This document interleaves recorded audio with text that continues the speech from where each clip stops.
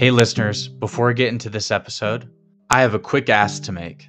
I started this podcast as a research project on how to be a top individual contributor in the product design space. My goal for the show was to learn what it takes to be an individual contributor that's doing amazing, impactful work that they love doing day in and day out and getting paid top dollar while they do it. Becoming that type of individual contributor is the ultimate job security. With close to 100 hours of interview recordings, this has naturally led to the creation of the short-form video articles that synthesize my learnings into 10-minute listens of actionable content. You might recognize these as my morning walk episodes or the hashtag shorts episodes. To my surprise, those episodes have been very well received and listeners have enjoyed the synthesis of what I've learned. This has led to the next chapter of my research project, which is beginning to synthesize what I've learned into a new newsletter called Thinking Out Loud About Design that you can subscribe to right now for free. Thinking Out Loud About Design is an email newsletter and podcast that basically contains all my synthesis for my long-form interviews. It's pure distilled learnings that you can apply to your career immediately. This content is for you if you are a couple years into your career and you're trying to make that move from mid-level to senior designer and senior designer to staff designer. I mainly focus on becoming high-performing individual contributors in the product design industry. A free subscription gives you full access to the newsletter, podcast episodes, and website. You won't have to worry about missing anything because every new edition of the newsletter goes directly into your inbox. So my ask is this. If you have gotten any value out of the way of product design, or if it's helped you in any way or someone you know, please subscribe to Thinking Out Loud About Design and get the distilled learnings on being a staff-level individual contributor. You can find a link to the newsletter in the show notes of every episode of this podcast and on my LinkedIn page. Just look up Caden Damiano.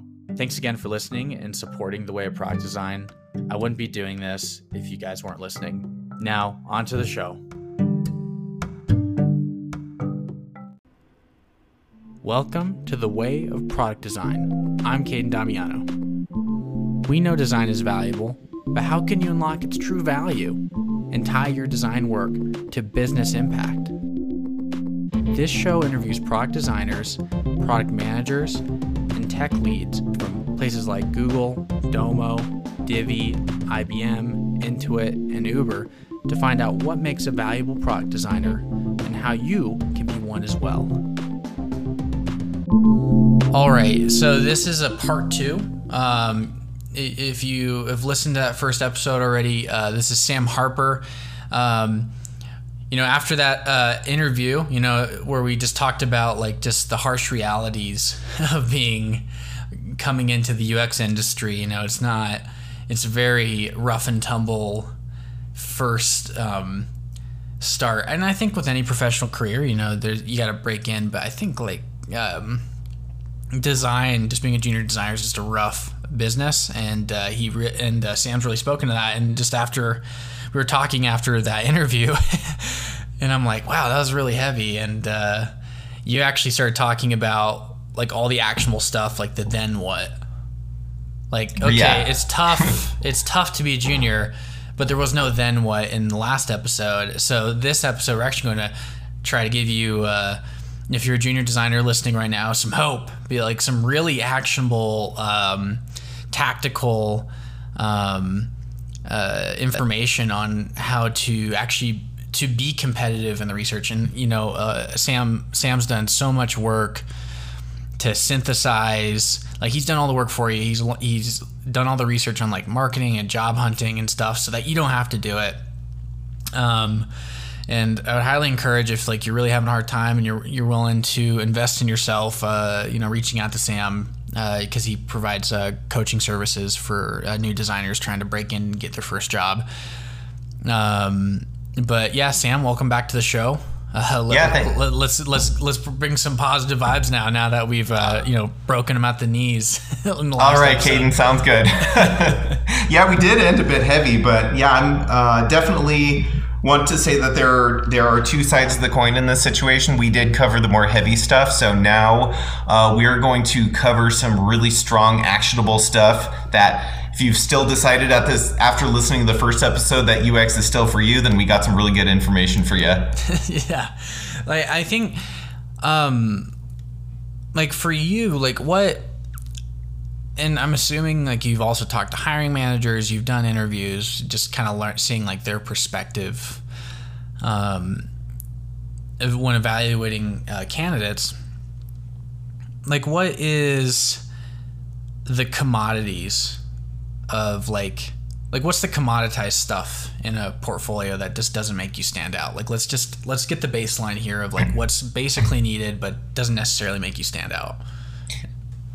Okay, so I mean, as far as like what's needed as far as a structure, really you know at the fundamental core of it, you need to be telling a story. You need to be able to show logical steps from concepts to iteration, design, all this other stuff, all the way to the final product. Now, this can be kind of vague, and I feel like that's where a lot of portfolio projects may not be as good as they can be.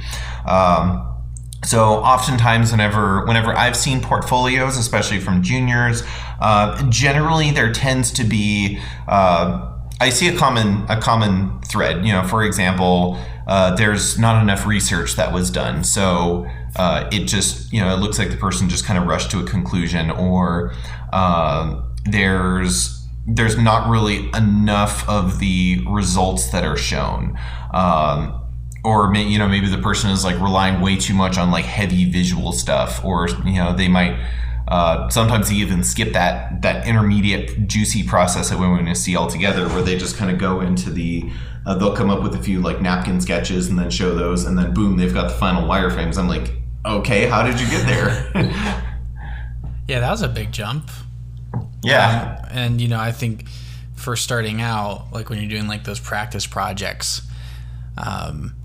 that's pretty common. I've definitely had case studies where it's just kind of like, okay, cool. Like I went through the linear process. Here's some like sketches on paper. Here's some mid fidelity. Like, you're just going through for the sake of going through, and like you've already decided what you want to do, even if you're taking the effort to sketch things out and wireframe. Like that's pretty common, and I think that's also encouraged. Unfortunately, I feel like that's encouraged in a lot of programs, even like traditional ones, besides like boot camps, that you're really just kind of run through like a framework to do UX, and then that really reflects in your case studies, right? So yeah, like what you're saying is there needs to be a little bit more nuance to the story, right? There needs to be like some drama, right? Absolutely. In fact, there are some really fantastic things that I can recommend. So one of the, I think like definitely one of the best UX case studies I've ever seen. This is actually an old one, but it's one that a lot of people reference. It's Simon Pan from Uber. And so he was a product designer at Uber for quite some time. And essentially in his case study, what he did is he started essentially with I forgot specifically what he was doing. It was something about like the geo-tracking of the cars, how they were coming around, how the person was like responding while they were on their phone. And then we eventually, he would actually like go out and like observe people who were using Uber and like how they were getting around and everything. And he did a really, really great job of it. So if you want to look for nuances as far as what you should be putting in, I think that would be a good one to reference. Now, I will say for a fact that his case study is long. Most people, I'm going to say your case study does not need to be as long as Simon's was, but generally the thought process that he follows is solid. So you could definitely like take some inspiration from that. And I will say that this is something that I feel that if I'm going to give, as far as like portfolio feedback, one piece of advice I could give for any UX designer out there, it doesn't matter if you are, you're a principal UX designer, you've been doing this for 15 years, or you're brand new, you don't have any experience, measure your results. Always, always, always, always, always measure your results, because if you can tell your story in a quantitative way, and what I mean by that is, let's say you've got this I don't know, this problem. Let's say you're creating like a checkout kiosk, and it takes the person 30 seconds to, an average person 30 seconds to get through, and there's this long line, and people are getting pissed off because the checkout's slow, and then you go in and you do some like iterations, and maybe you measure like a couple other things. You've got that base data, and then you go in, you're doing your design, you're iterating it, and now you're able to measure it, and now, holy crap, it's instead of 30 seconds, now it's 12 seconds, and people are just skimming, like going on by, and the line's a lot shorter. And then you could measure like how much more revenue did that translate to, how many more people were like coming to the store as a result of that. It's, of course, like these are kind of silly examples, but what I'm trying to say is when you have that very solid before and after information, and you tell that, especially like at the end of the story or like somewhere in there where you're very highly, highlight like, hey, my design reduced reduced some bad number we don't want by 18 seconds. It increased revenue by $300,000 per week. It, like drop off rate decreased 29%. Like that's stuff that's going to really hit home on your portfolio. And I think so many more people need to be doing that. Yeah, and I think when you're first starting out, you could really lean on time to task is a really easy one to do. When you're first starting out, like I reduced time to task by 10 minutes. And 10 minutes, I think, in any scenario, any workflow is like an eternity. So I think that's a huge win. And then you think about just the compound effect of saving 10 minutes in a workflow. Like that's just huge. And then you could do that as a newer designer. But I think the the problem is like, there's like a kind of a scary risk to putting that much effort into a case study like Simon Pan. Am I right? Like it's just, is the hiring manager going to read all this work I put into it, right? Like that's kind of like right. That's the investment risk, right? Absolutely. And to that, what I would say is, yes, you can have more information in there, but what Simon actually does a good job of, even then, even though his case study is long, what he does a really good job of is contextualizing, like in a 30-second view, like if somebody had 30 seconds to read it, they could still understand what he's talking about. And what I always recommend to people who are putting together a portfolio is, if somebody who didn't speak a word of English looked at your portfolio, assuming they were like fluent with tech and computers and everything else, they just couldn't read English, would they be able to understand this? And if they're at least, maybe not like completely understand it, but like to get the general concept of what you're trying to do. If you can do that, then you're going to be in a really good position. Yeah. I think the thing for me, like what really brought my portfolios to the next level was adding interactivity and hierarchy. Like it wasn't just a wall of content. Like I added like a nice little like navigation bar with all the headers of the case study. And then if you clicked on it, like auto scrolled to like that part of the process. I don't know if I'd ever put that much work into it again. Sounds like quite a bit. Yeah, but I mean, I think when you're first getting started, right, like you don't have a job, so you have the time to put the effort in, and this is talking about like getting that first job. Like you really got to go above and beyond there. I mean, there is hope though, as you get more experienced, and if you actually have like a good reputation, there's less and less people at the top. I was actually talking with Joey Isaacson. He was on the show season 2, and I was eating lunch with him, and he was just saying like, yeah, it's really saturated at the bottom, but eventually like the numbers kind of dwindle down the higher up you go. What's really funny that you mentioned that, I've heard the same thing with like A-list actors too, which is kind of amazing to think glad about. You bring that up. Yeah. Yeah. So whenever you look at Hollywood, you will see, like new actors are a dime a dozen. You see so many of them. They're all like crowding in, trying to, they're all like competing so that they could even get on like a little like Colgate commercial and like brush their teeth on camera for 5 seconds or something like that. But then when you get to like, and I think like an interviewer was talking to like Johnny Depp about this, and he said, you know what, now that I'm at the top, it actually feels kind of lonely because I have no competition. He just has to show up on set and then he gets the job. And I think that's something to definitely look forward to for brand new UX designers. Look at this. Yes, you're going to be competing with a lot of people. You got to sift through a lot of muck. You got to be able to go through some crappy jobs. That's okay. Everybody has to. But eventually, like, you do get to that point where it's going to get a lot easier. And I can tell you, and Caden knows this too, is that the more experience you get, I almost feel like the easier it gets too.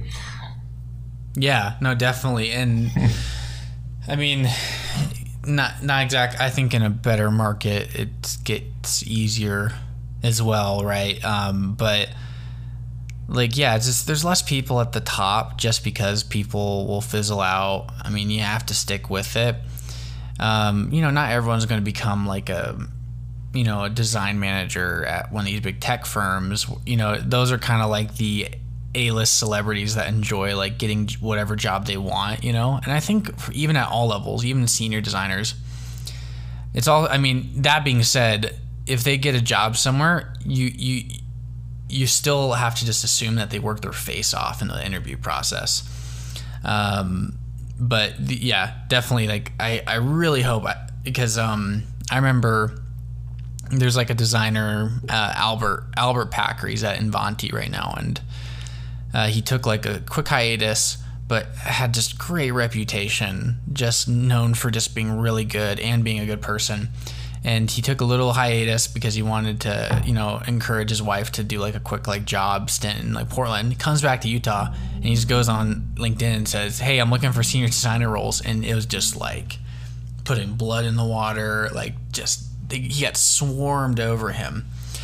But don't let that story discourage you, because if you're a junior, like, that just comes with experience. And I think that's an important thing to realize, that once you break into the industry, to get to that point, it's all about reputation and the people you know. Now, I think we're getting a little ahead of ourselves, but it's always nice to talk about like the strategy after you break in. But we're going to focus on breaking in. Now, even that like portfolio, ton of work. There's a risk that people aren't going to read the case studies and they're just going to kind of skim through it. So you have to like make it skimmable. But that's still table stakes.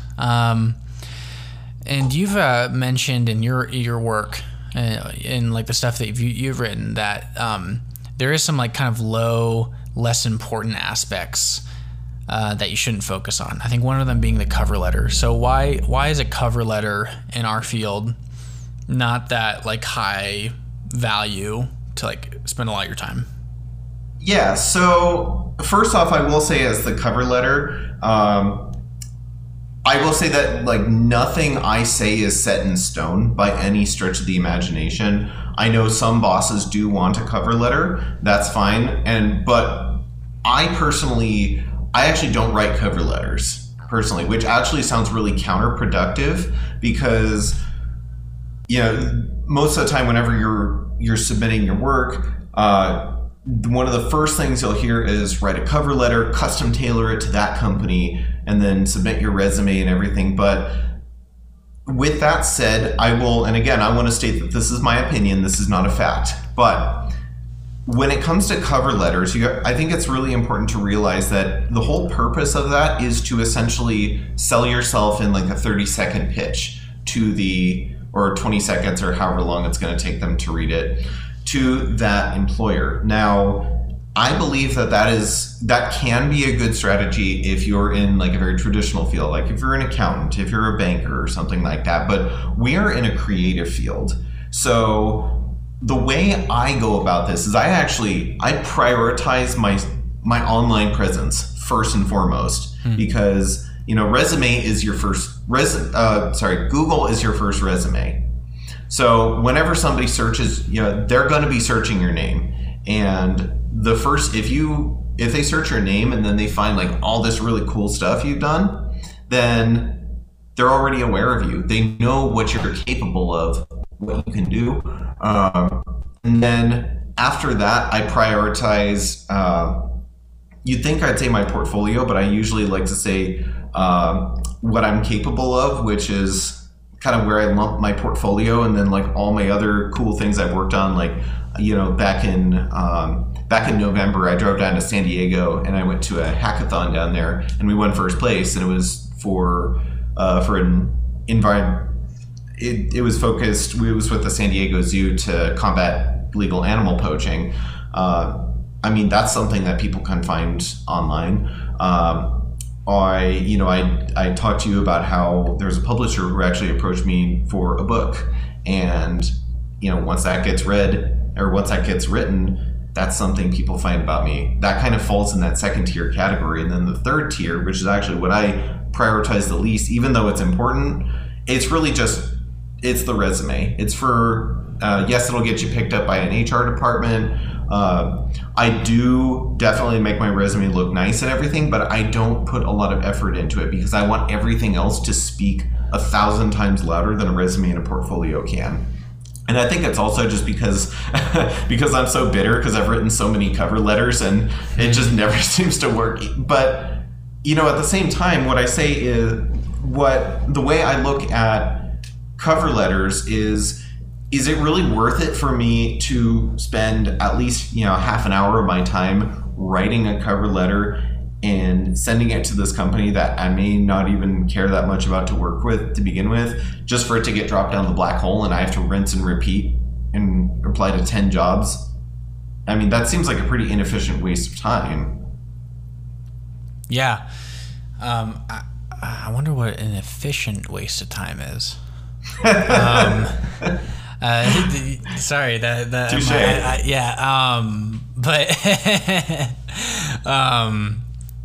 Now I can think of a few efficient wastes of time. I have really great like time wasters.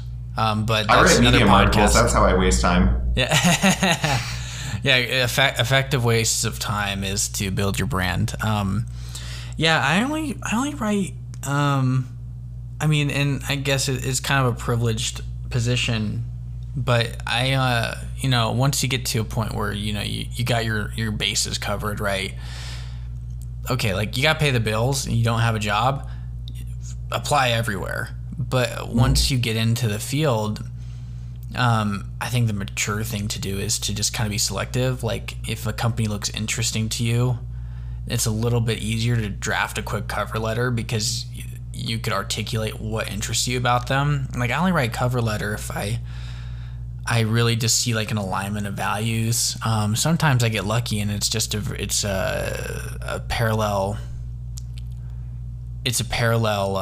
industry, and you get to say like, well, I think I'd be a huge value add because I'm already familiar with the jobs to be done and in this problem space. So like it wouldn't be a big deal to bring me on. But if it's another company, I have no experience in the industry.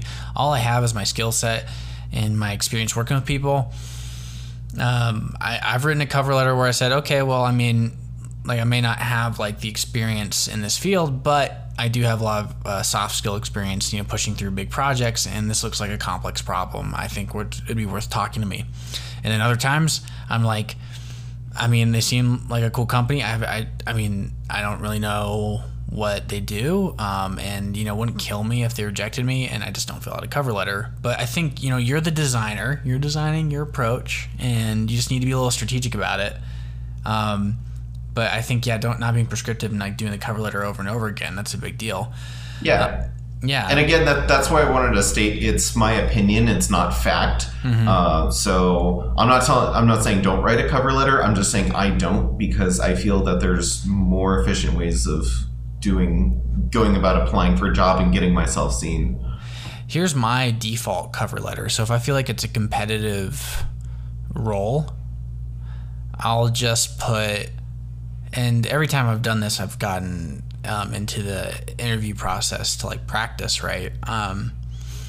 is if you have a good reputation and you have like a handful of like mentors and stuff that are pretty senior and they're willing to like vouch for you, like they'd happily like speak on your behalf as like a reference. Sometimes a designer, JB Chikowski, told me that the job he got into, like the head of design job at Europe, he talked about how he's like, well, like I was initially passed over for that job, but 6 months later I noticed that it was open, and I sent him an email saying like, hey, here's a list of people that could vouch for me. And then, because of that follow-up and just putting like a huge list of people, that because he has a good reputation, you could do that as a junior too. If you provide a lot of value and you give a lot to like, your mentors, and the mentors that you have, if they give you advice, you act on it and you put it into practice, that makes them feel good and that makes them like you, and it shows initiative. You could get a list of like 3 or 4 designers that really like your initiative and could speak to your character, and you could just say, hey, these 4 designers, they could vouch for me, like I'm worth talking to. Don't take my word for it, but that's another like quick cover letter strategy. So you don't have to like craft and do like copywriting, evaluation, like trying to be as persuasive as possible. It's just kind of letting your reputation speak for itself. And you speak to a really important point where it's like your online presence and your personal brand. It's a lot easier to build that than craft a perfect portfolio piece. Yeah, and actually, you did mention your online presence. I would like to talk a little bit about LinkedIn too. Yeah. So as far as LinkedIn goes, I do see plenty of people who actually don't use it, which I personally believe is it's a shame. I would like to see a lot more people on LinkedIn than there are. And first off, what a common reason that I see people don't post is because they're shy, they're scared of what people think of them. And what I say to that is that generally whenever we usually tend to think something's going to be a lot worse than it actually is. So, in fact, actually, one of my colleagues she's a lead designer at an entertainment chain. I'm not going to say which one, but I was talking to her on the phone, and she's been in this field for like 8 years. She's got plenty of experience. And I noticed that she just was barely on LinkedIn at all. And I said, hey, look, you should be on LinkedIn a lot more. And she saw that I was active on it. She's like, oh, well, I'm really happy that you are, but I'm not going to post because I'm worried of what people will think of me. Keep in mind, this is a lead designer at a very well-known entertainment chain who is not willing to post because she's afraid of what people will think of her. And unfortunately, that's a trap that a lot of juniors do fall into. So what I want to say in response to that is that I guarantee that you as a junior know more than someone else does. I mean, yes, there's going to be people who know more than you do. There's people who know more than me. There's people who know more than, Jared Spool, believe it or not. But at the same time, somebody's going to find whatever you have to share of value. If you are, for example, like if you came into your boot camp and then you learned about, Jacob Nielsen's heuristics. Cool. What's your favorite? Talk about it. Give your personal impression of it. Just like kind of just like educate the internet on it. Even if like 2 people are listening, it doesn't matter. If you're consistently doing that and you're consistently showing up on LinkedIn, the algorithm does reward you. You get seen by more people and you get to make more connections. And if you're really scared, just post, make a post on LinkedIn. Doesn't even have to be long. You don't have to be like sharing some like heart-throbbing life story, but just post something and then post something again and post something again. Yeah. And I mean, and that compounds really, like, and you start refining your personal style. I could think about, you seem like you're familiar with Gary Vee, but Yes. It's the whole 2 cent strategy is you just spend 3 hours. And I used to do this when I was in college. Like there is a combination of Gary Vee's 2 cents rule and Chase Jarvis, who's like, really like world renowned photographer. He's the founder of Creative Live, and he talks about the 50% rule. And he's like, everyone's thinking that you need to keep like improving your skill set and stuff, but if you're not in demand, 50% of your time should be spent in the community, commenting, participating, going to meetups, like making yourself seen. It's like basically it's like 50% of your time should be spent marketing, creating like demand, right? And Gary Vee gives you like a nice tactical strategy, and this is what I did to get like some of the biggest connections. Actually led to my second in-house job. Was the 2 cents rule, and I keep putting it off. I'm sorry, I'm verbose, but I get verbose when I'm excited about stuff. Where you spend he says like spend 3 hours a day, just sit on your bed. It's not that hard. You can lay on your bed, be comfortable, have some snacks, and you just start going through LinkedIn or Instagram, and you just start post like on like people's posts. Make a meaningful comment, like give your 2 cents. Don't say like, oh, nice colors on Dribble. Like actually like give your opinion or ask a thoughtful question. And just show that like, oh, this person is like not like BSing me in the comment section, right? It's like you're providing value by adding meaningful dialogue to the conversation. You do that for 3 hours. On a daily basis, like that builds a foundation for, your network. The LinkedIn algorithm is going to be putting your stuff in front of these like more important people.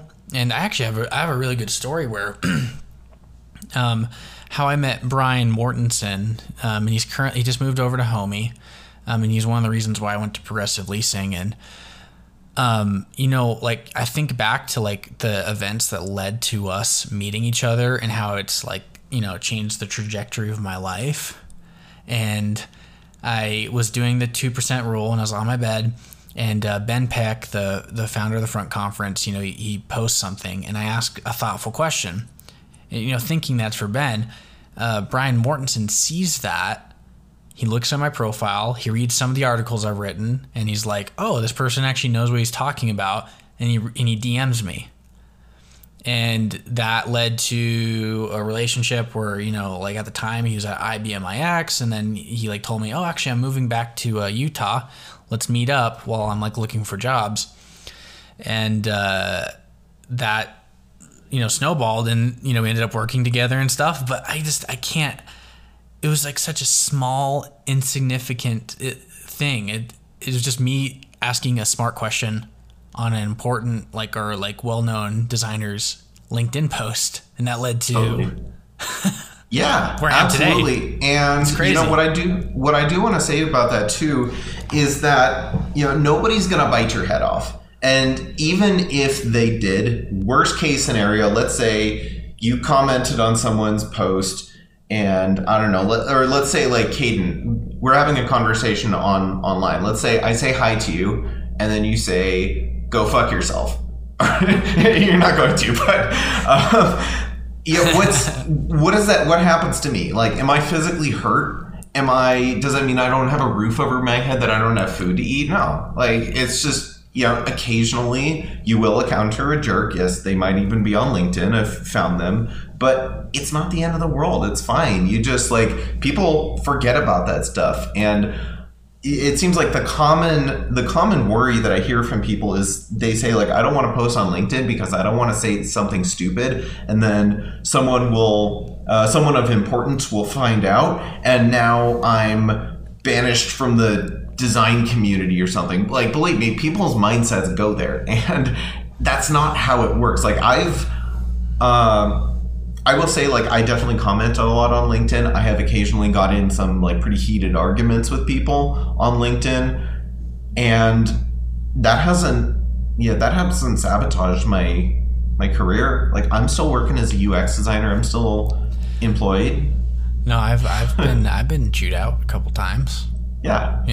People forget about it, you know. And the thing is too is that people often think that you're being watched a lot more than you actually are. You know, what I mean by that is that people are actually selfish. Like, they pay attention to themselves. They're not paying attention to you and saying like, oh, you said this dumb thing, you're bad, you're banished. It's like, no, it's just like, even if they thought that, they were like, oh, that was a stupid comment. What am I having for dinner? You know, it's like they just move on. Well, nobody has that kind of pool, you know? Like, there's always, like, another faction or community of design that, like, even if, like, Tobias Van Schneider, like, grilled you and stuff, there's always, like, other designers that, like, have different values and will bring you in. I mean, that being said, I think there's a positive spin on getting that kind of attention.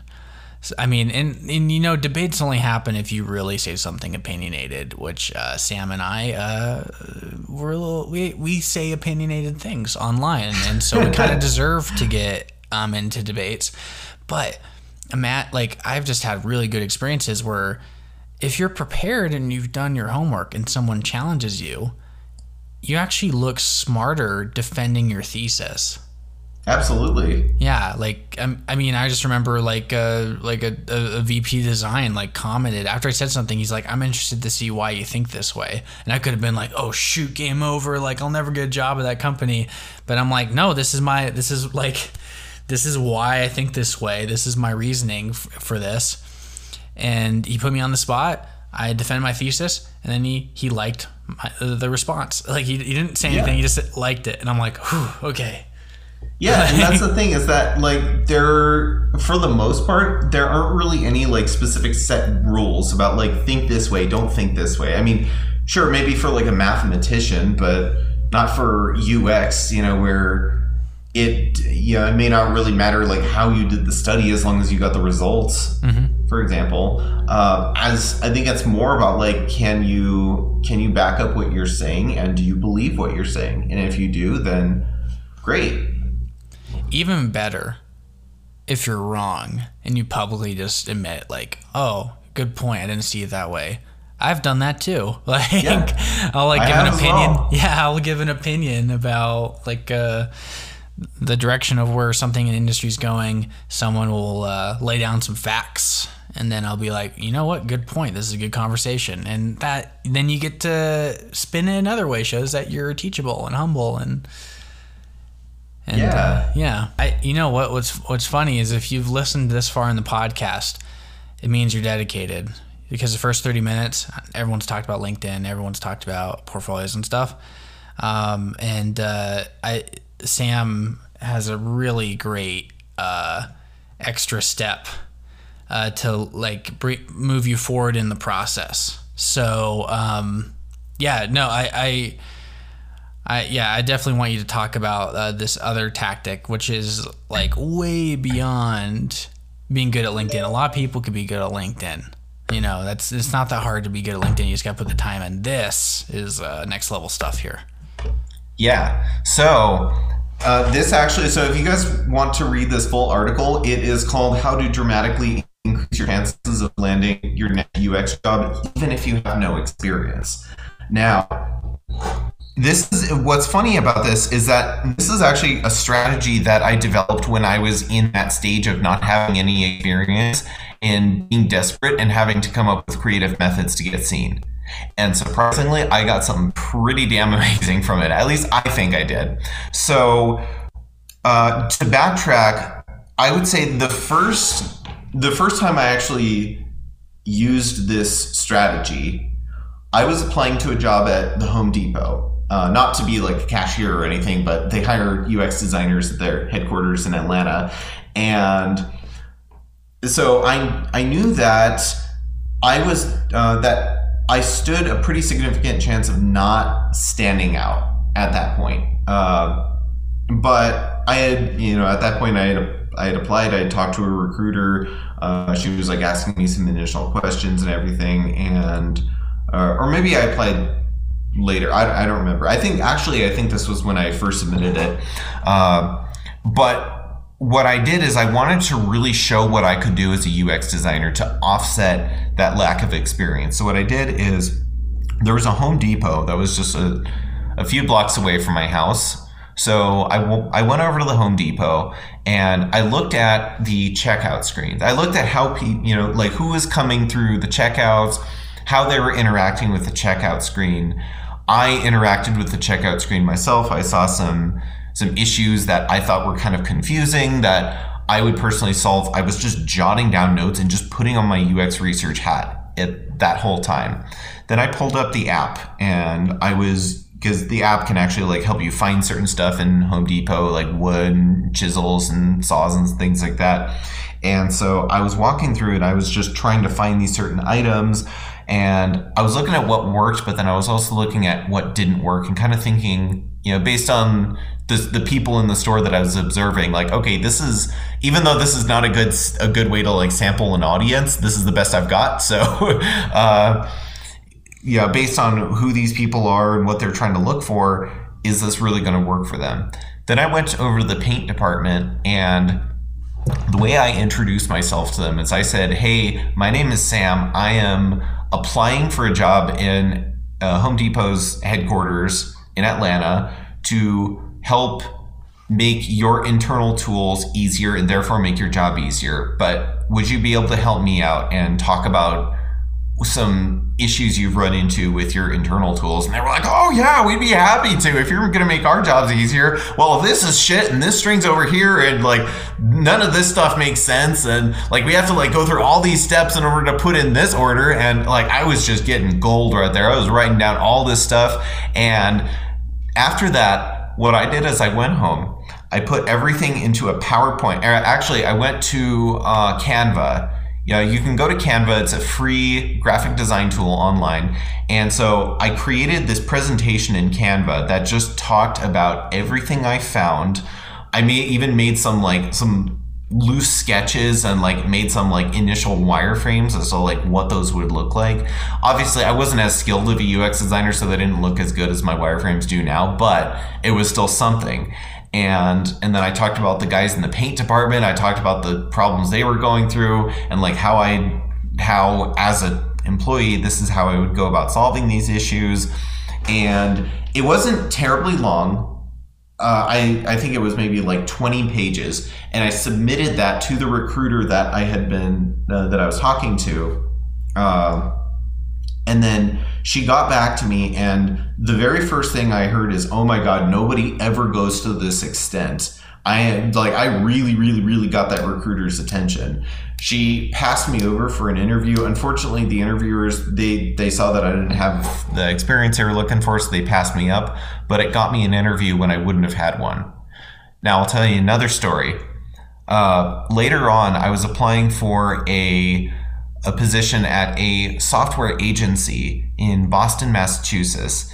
And I noted, I talked to the recruiter. He was hesitant because I didn't have very much experience at the time, but he said, you know what, you're an enthusiastic guy. I'm going to pass you on for an interview.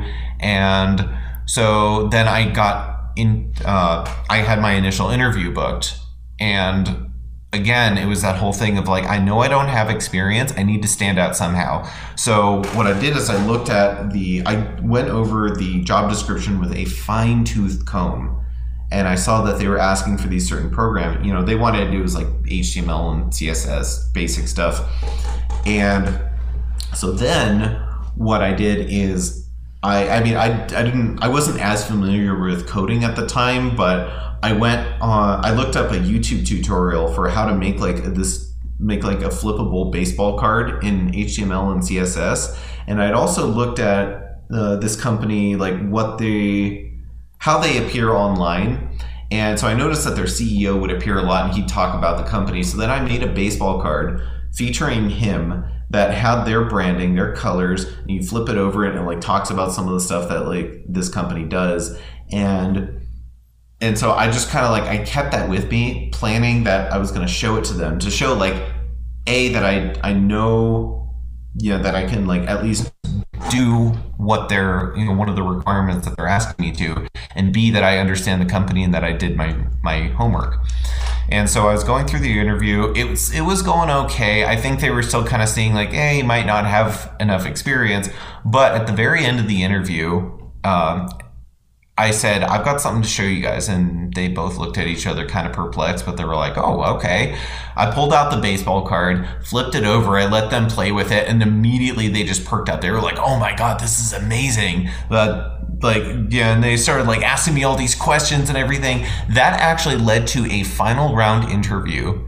I was living in Denver, Colorado at the time. They flew me all the way out to Boston, put me in this really nice, like a $200 a night hotel that was in Cambridge, just overlooking the Boston River. And at that point, I just remember standing there in my hotel and being like, oh my God, at this point, it doesn't matter if I get this interview or if I don't get this interview, because I know I can get to this stage already.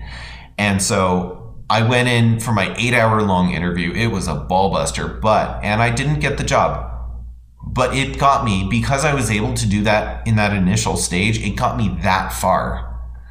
And it's something that I've consistently been doing. In fact, when I got laid off from my previous agency job for COVID-related reasons, I did something similar. But again, in this instance, I came into the market with several years of experience. And so I was interviewing with these two different companies. Okay. They both asked me to put together a presentation of my work that I've done. So just like a portfolio piece that I'm really proud of. So I put that together, and I mean, that's all they were expecting. But then I did that big value add project that I talked about in that article for like the second half. And I said, I was going through when I was setting that up, the first half was like, well, this is the project I worked on. There were some limitations. This is the stuff that like I would have liked to test. But now in the second half, I'm applying this very hyper specifically to your company. This is my methods, my process. I was tailoring it specifically towards that industry, or towards each of the industries of the two companies I was applying for. I was talking about like the jobs to be done method and applying that, and just like really, really, really getting something super juicy, super hyper specific. And when I presented this to each of these companies, they were basically like trying to hire me as fast as possible. They saw that I brought so much value to this. And what's funny, I'll wrap this up and be able to, I'll hand this over to you soon. But before this, I had worked in 2 sales jobs. And I think like the number one thing that inspired me to do this is because I realized that if you want to get someone to talk to you, or at least, to be able to buy your stuff, or at least hear you out, you got to give them something of value for free. That's a sample of ultimately what they buy. Now, you see this like in grocery stores, for example. They'll hand out samples of a food hoping like cheeses and stuff, hoping you'll buy that food. Or like if you want to download a free guide from some internet marketer, then all of a sudden you're on their email list, and then eventually they're going to try and sell you on something. You got to think of this value add project as like that teaser. It's like a movie trailer, or like a little cheese sample at the store of like what you can deliver. And if you can really, really knock that out of the park, make it hyper specific, show, not just say like, this is what I would do if I was your employee, but say like, when I'm, as an employee of yours, this is how I'm going to do this. And you're kind of like foreshadowing yourself into this role. If you can do that, oh my God, like it's going to really, really increase your chances. Like, even if you don't land the job. I will say that it's a time-consuming process, but man, it will benefit you so much. Yeah. Wow. I mean, I think it just shows that you're able to do UX design if you're able to like design the experience of interviewing you. You're kind of controlling that engagement and that catches people off guard, because usually like the power dynamic is that they're in control of your destiny, you know, like, and you just kind of take control. Right, and you don't. Yeah. The big thing too is that what's great about this process is that it also puts the interview in your control. And I think that this is actually very helpful, because you don't want this to be, you know, some people, they come into interviews and they treat it like a word vomit contest. They want to, where like if you allocate an hour and they'll just talk and talk and talk and talk. And it's like they're just trying to fill up as much time as possible. And that's what nervous people do. You don't want to do that. You want it to think of it more like a back and forth tennis match. You know, it's a two-way conversation, because you're also interviewing them. You're saying, hey, you guys, you know, I may be working with you guys for several years. Are you a good fit for me? And I believe that that's really the value in being able to not just be nervous and try and talk and talk and talk, but you really want to you want to put the interview in your court. You want them to ask you questions. You want to be able to ask them questions. Like, you want it to be a really good conversation. Yeah, like, I'm gonna dig a little bit deeper on like your thought process. Like, tell me a little bit about like how you made this value add like section of the presentation for your last job, right? Like, did you first do like a wide like look at their site, get an idea what products they have first, and then you started narrowing in on like specific parts of the product? And then you said you even talked to property managers, because you're at Entrada right now. So yes, yeah, like so you actually talked to property managers to get like a better understanding, right? So you did the work to source. So so did you do like a broad search first, and then from there you kind of narrowed down like what you're going to look for when you talk to property managers? And yeah, so initially when I applied for them, I had never really heard of Entrada prior to getting a job with them, and eventually I learned that they were in the property management space and they were solving these certain problems, and it was a combination of like looking around their site, reading site reviews, and even going to some properties that, you know, were using their software. And from there, I was able to really get a good idea of what they were trying to accomplish and how they were going about doing it. Maybe some of course, I hadn't actually seen their software at that point. But I was basically making the best educated guesses I possibly could based on the information that I had. And again, like when you're making these kind of projects, they don't have to be perfect, because you're not going to have all that information. That's fine. If anything, it would be kind of creepy if you did. It's like, where did you get that? But you want to be able to get as close as possible, and because that's showing that you're really serious about learning about their software, about how they work. Yeah, like even if it's like a incomplete project, like just the fact that you made the effort to be like, look at their customers, and luckily, like in that space you're going, you're like, oh cool, I could actually just go to the property and go to their the property office and like actually go straight talking to them.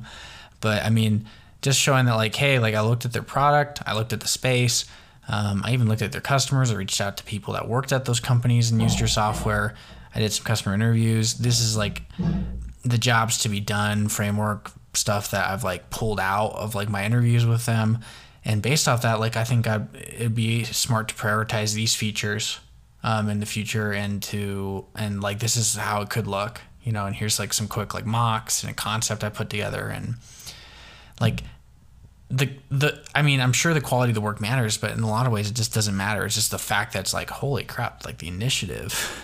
Yeah. Like, and seriously, I mean, now I will say that there's definitely been times where I have done a value add project. I did one this was like a while ago, but I did one for a company that I didn't really honestly care that much about what they were doing. And when I was interviewing, like it they didn't sound like they cared about the company either, which should have been a really big red flag, but I needed the experience, so I was like, screw it, I'm gonna do this anyway. Put in like 6 hours into this project, sent it over their way after I had done my interview and said, hey, look, I'm gonna look at your site, I'm gonna send this over.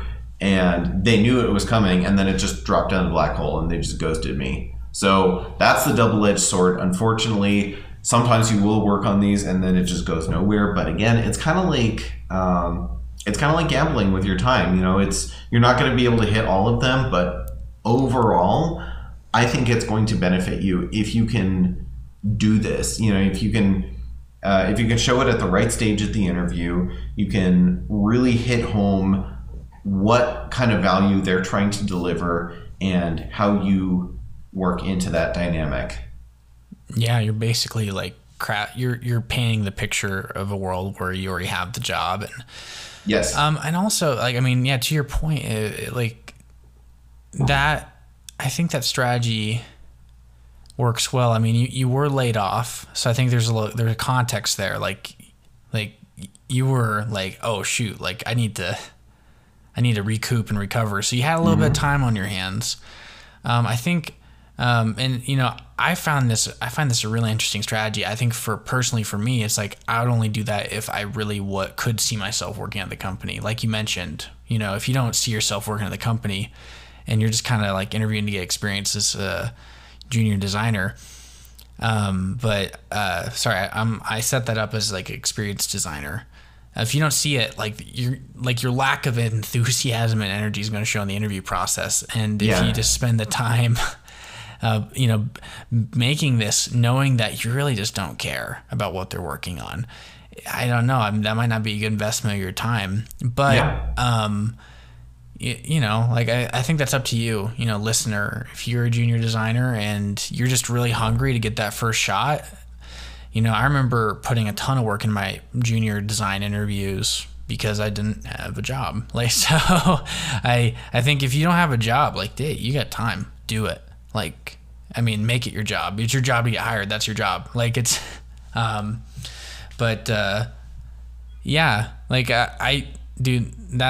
just an awesome framework. And in fact, I actually want to tie this back. So remember how I said I don't believe in cover letters? Mm-hmm. That is my cover letter, but it speaks 1,000 times louder. Boom. Here's why I'm a good fit, and it's like an artifact. Yes. Yeah, I think that's better. You know what? That goes along with something I've learned is that your portfolio is your network, because eventually you'll get to a point in your career where that's just how you get your jobs.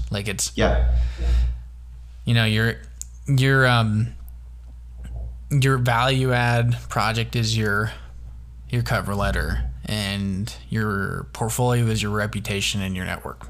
And I think that's obviously working out for you, Sam. And it looks like a great model. And you know what? It's really not that hard. I mean, it's definitely daunting to get started, networking and producing content on LinkedIn, or being on LinkedIn and asking questions and commenting on posts and taking the extra time to make these extra, value add projects. But I mean, it's just, there's I don't know if you've heard of the stone cutter's credo. So basically it's whenever you're discouraged in the process, you look at a stone cutter, which, is kind of weird because you don't really know. That's not exactly a common job anymore. We got machines, but I think back in the day, stone cutters, you could watch a stone cutter just hammer at a rock, like a piece of granite 100 times. And the first 99 times, he makes no progress. And then on the 100th time, the slab breaks in half. And you know that it wasn't that last strike that broke the slab, it was the 99 before it that set up. Yeah. Right. And that's basically networking and building your brand and 100%. Yeah. Yeah. And actually, before I do want to add one more thing. I know we're probably going over time at this point, but no, we're doing good. You're good. So with these value add projects, Most of the time I do find a presentation is generally tends to be my go-to. However, it doesn't have to be that. In fact, what I would say is look at the job description, look at what your responsibilities are going to be, and then show that if you can show that you can do that job with those skills, I think that's valuable. For example, I'm actually a really big fan of seeing people who are in SEO use Google, like target the people they're trying to get jobs with with SEO and like targeted keywords and things like that. People who are applying for work at like advertising agencies or agency creatives, they launch an ad campaign specifically to get them a job. Like if they can show with their skills and have that, show the employer with their skills and have that be their resume, that speaks so freaking loud. Or like if you're, for example, like if you're a developer and then you put together like your resume that was coded in the languages that they want, and it's like really cool, it does like all this neat stuff. If you're, you do like UI, for example, and you put together, I don't know what this would be, but if you put together some like cool like pitch deck that has like all this like really nice UI stuff that shows. Always want to remember though, the employer's hiring you because they want to make more money. So how can whatever your skill set is, for the people who are listening, it's going to be UX primarily. How can you translate that into making it very, very obvious that this is going to earn them more money, that it's going to help grow their business? Yeah, and I think going back to like the Home Depot example, just if they have like a physical location or they have a product that they're using, just talk about like time to task. Does it really need to take this long to do this? And then if you could just reduce time to task, that's a really quick, easy fix project that you could show them. Like it's like, oh, I just saved your checkout time. Or I predict this will save checkout time by this much, and that's a really easy metric if like you can't think of like how it would make them money, Sam, this is a huge value add. And if you listen this far in the podcast, like you got a masterclass in job hunting. You just gotta be like, hey, I'm Sam Harper, this is my masterclass. And but yeah, this is a masterclass in like the job hunt, networking. Like I think even one of the tactics in this episode, like you're better off. But hey, Sam, thanks for coming back on the show again for Fast Follow. I hope you feel a lot more, listener, I hope you feel a lot more motivated and stoked to, move forward and get that first job. Yeah, good luck to everybody out there. Apply these and you'll do great. Yep. And make sure if you need a little extra help, reach out to Sam. He's on LinkedIn.